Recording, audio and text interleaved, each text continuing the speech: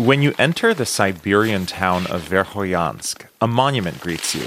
It's been called the Pole of Cold. You can see the mountains in the background. A YouTuber named Sebastian posted this video tour a few years ago. So this is the monument of the village, Verkhoyansk.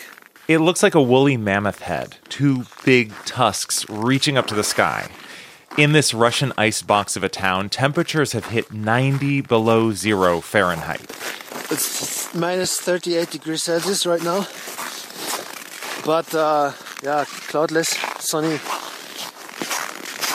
But still cold, of course. And here you can see the memorial of the coldest place on Earth. Well, this place the New York Times called the coldest city in the world has now officially broken a record on the other end of the thermometer. Highest temperature ever recorded north of the Arctic Circle.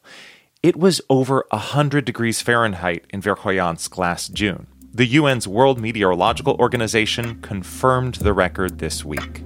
Unfortunately, that's another good indicator of patterns that we're seeing across the Arctic. Climate scientist Twyla Moon is one of the authors of a new Arctic report card from the National Oceanic and Atmospheric Administration. We're seeing rapid and really dramatic changes that are experienced as both big warm events, but also other surprising and extreme weather events. Disappearance of sea ice, a rapid melt from snow in spring earlier than expected, and also more water in our Arctic rivers. But the future is not completely written here. Consider this. Climate change is not just a future threat, it is happening now. Coming up, we'll talk with the man who's led the global effort to fight it this year. From NPR, I'm Ari Shapiro. It's Thursday, December 16th. It's Consider This from NPR. The Arctic is warming up about twice as fast as the rest of the planet. But no matter where you go in the world, every country is already seeing the impact of climate change. As I was growing up, I do not remember our settlements being flooded probably once in 15 years of my life. Satyendra Prasad is Fiji's ambassador to the United Nations, and I met him at the UN Climate Summit in Scotland last month. In the last 5-6 years, our homes have been, my own home and my mother's home has been flooded something like 3 times in a year. Prasad told me Fiji's government has already identified dozens of communities that will have to be moved to higher ground as rising seas threaten to swallow them up. 50 communities have been identified for relocation, of which we have completed around 6, and all the others are at different stages. The summit in Glasgow brought together people from all over the world, and everyone had stories of how climate change is already affecting their lives. From Vanessa Nakate of Uganda. The disruptions in weather patterns are causing extreme weather events like flooding, like landslides, like extreme droughts. To Ruth Miller of Alaska. This past year, when I was forced to watch our llika, our salmon, dying in our streams of heat stroke, it was heartbreaking.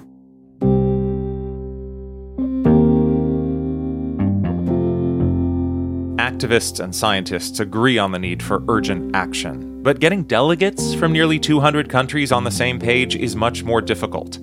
So what's that like? Well, Alok Sharma recently found out. He is president of COP26, the 26th United Nations Climate Change Conference, which wrapped up in Glasgow, Scotland last month. And this week, he gave me a behind-the-scenes glimpse of how that felt from the inside. I've talked about this being a game of multidimensional chess, where there are so many moving parts.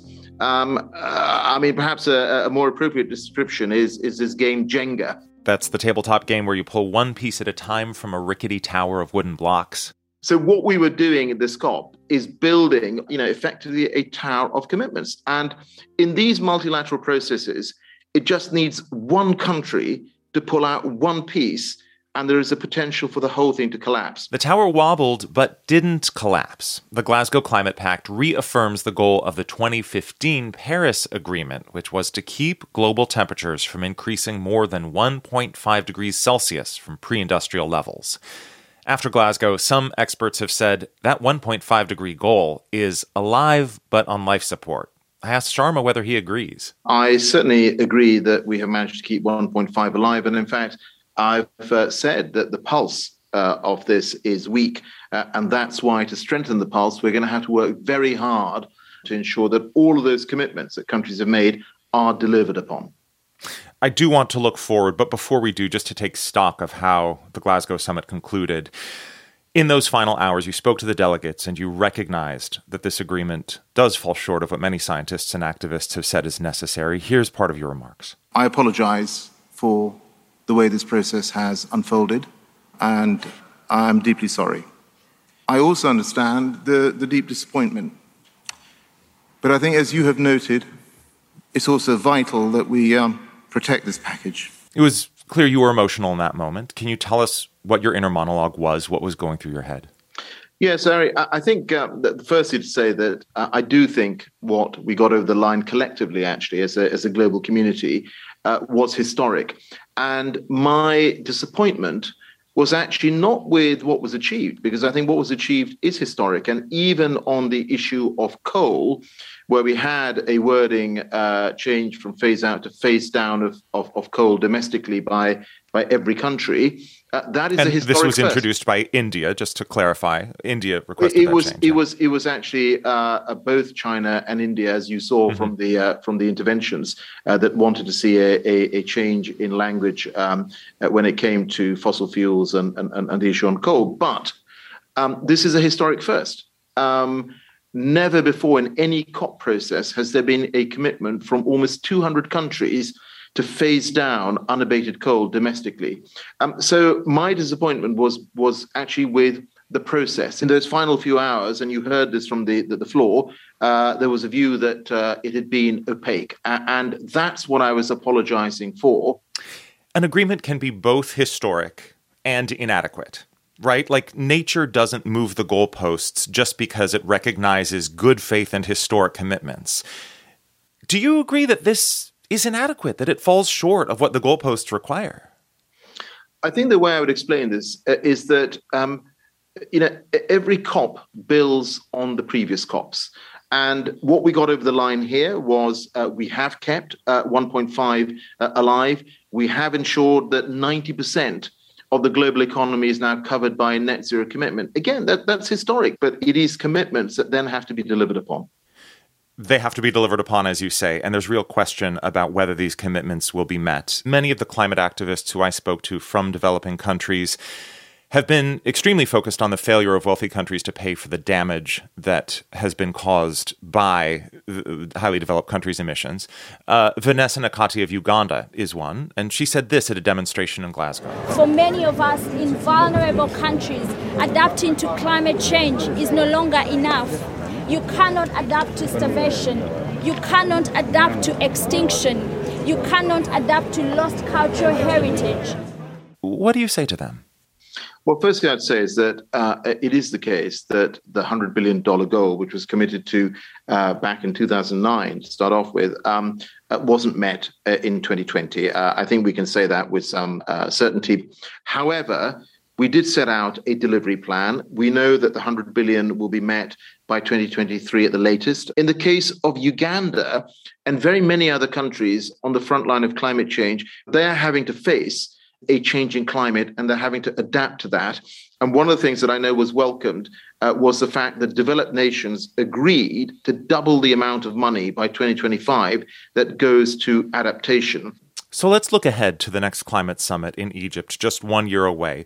What needs to happen by then for us to believe that progress is being made in reducing emissions or addressing climate inequality, all of these things that remain such unresolved issues? So there are a whole range of commitments that countries made, but one very tangible thing that was agreed upon, which people will be able to point to at the end of 2022, is that all countries signed up to coming back and looking again at their 2030 emission reduction targets, those nationally determined contributions, if necessary, to ensure that they are aligned with the Paris temperature goals.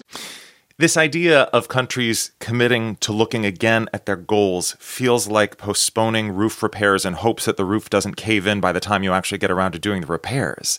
The window is closing, right? The window is closing, but if you look at it the other way, there is still time for us to act. And I think the fact that we have injected this new sense of urgency shows that people actually do want to fix the roof. And over this last year, when I was going around visiting countries, everyone said to me that they wanted COP26 to be a success. Well, I have to say that actually the countries did step up. They have delivered. They delivered on these commitments. We have... Well, if I may, they have promised to deliver. And there's a key difference between saying they have delivered and they have promised to deliver, particularly when they've so often failed to meet past promises. They have, what I was saying to you is that they have delivered on commitments. And as I've said, and I'm happy to repeat, is that those commitments now need to lead to actions. And one of the key elements of this is a transparency framework. So going forward, we are now, for the first time, going to be able to see whether countries are actually delivering on the commitments that they're making. Just to conclude, I have asked you about your professional role. Can you give us a sense of what it felt like personally to carry this weight on your shoulders? There were several moments in Glasgow where I spotted you speed walking through the hallways of the summit, surrounded by a clutch of people. Take us inside that bubble. What was your experience actually like? In those final hours of the COP, I genuinely felt the whole thing was in jeopardy. And, I'd spent months being asked whether I felt the weight of the world on my shoulders. I can tell you, in those final hours, I absolutely felt the world's weight on my shoulders. But we got this over the line. And the reason we got this over the line, Ari, is because we had spent 2 years building the trust, ensuring that when we came forward, people understand that was done with sincerity, and at the end of the day, we were doing the very best that we could. And that's why, despite the fact that people had reservations on the change of wording on coal, this was a deal that everyone felt had to be saved, and we got it over the line. Alok Sharma, president of COP26, the 26th United Nations Climate Change Conference. You're listening to Consider This from NPR. I'm Ari Shapiro.